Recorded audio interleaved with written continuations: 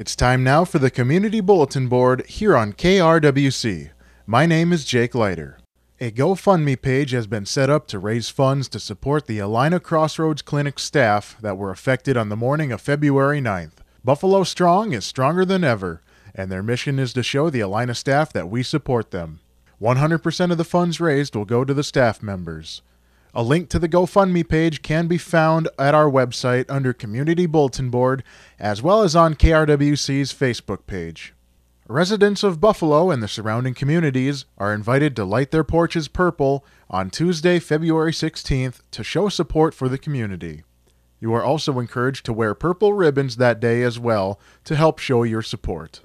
The Cokato Museum is currently open by appointment with new hours. They are open Tuesday through Saturday from 8:30 a.m. to 4:30 p.m.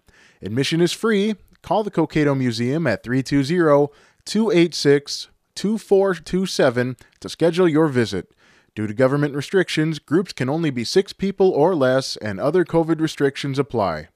The University of Minnesota Extension and the Minnesota Beef Council are hosting several online beef quality assurance and secure beef supply training sessions starting in February and running through April.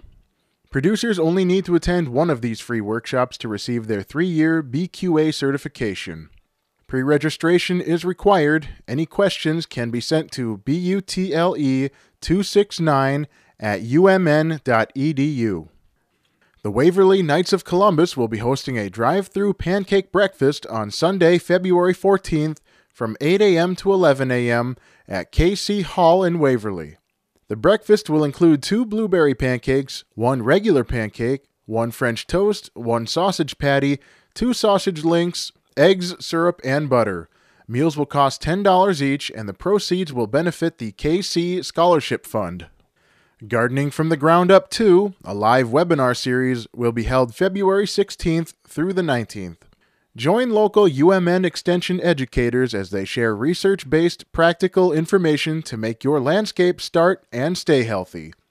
Register online at z.umn.edu/gardenup by Monday, February 15th at noon.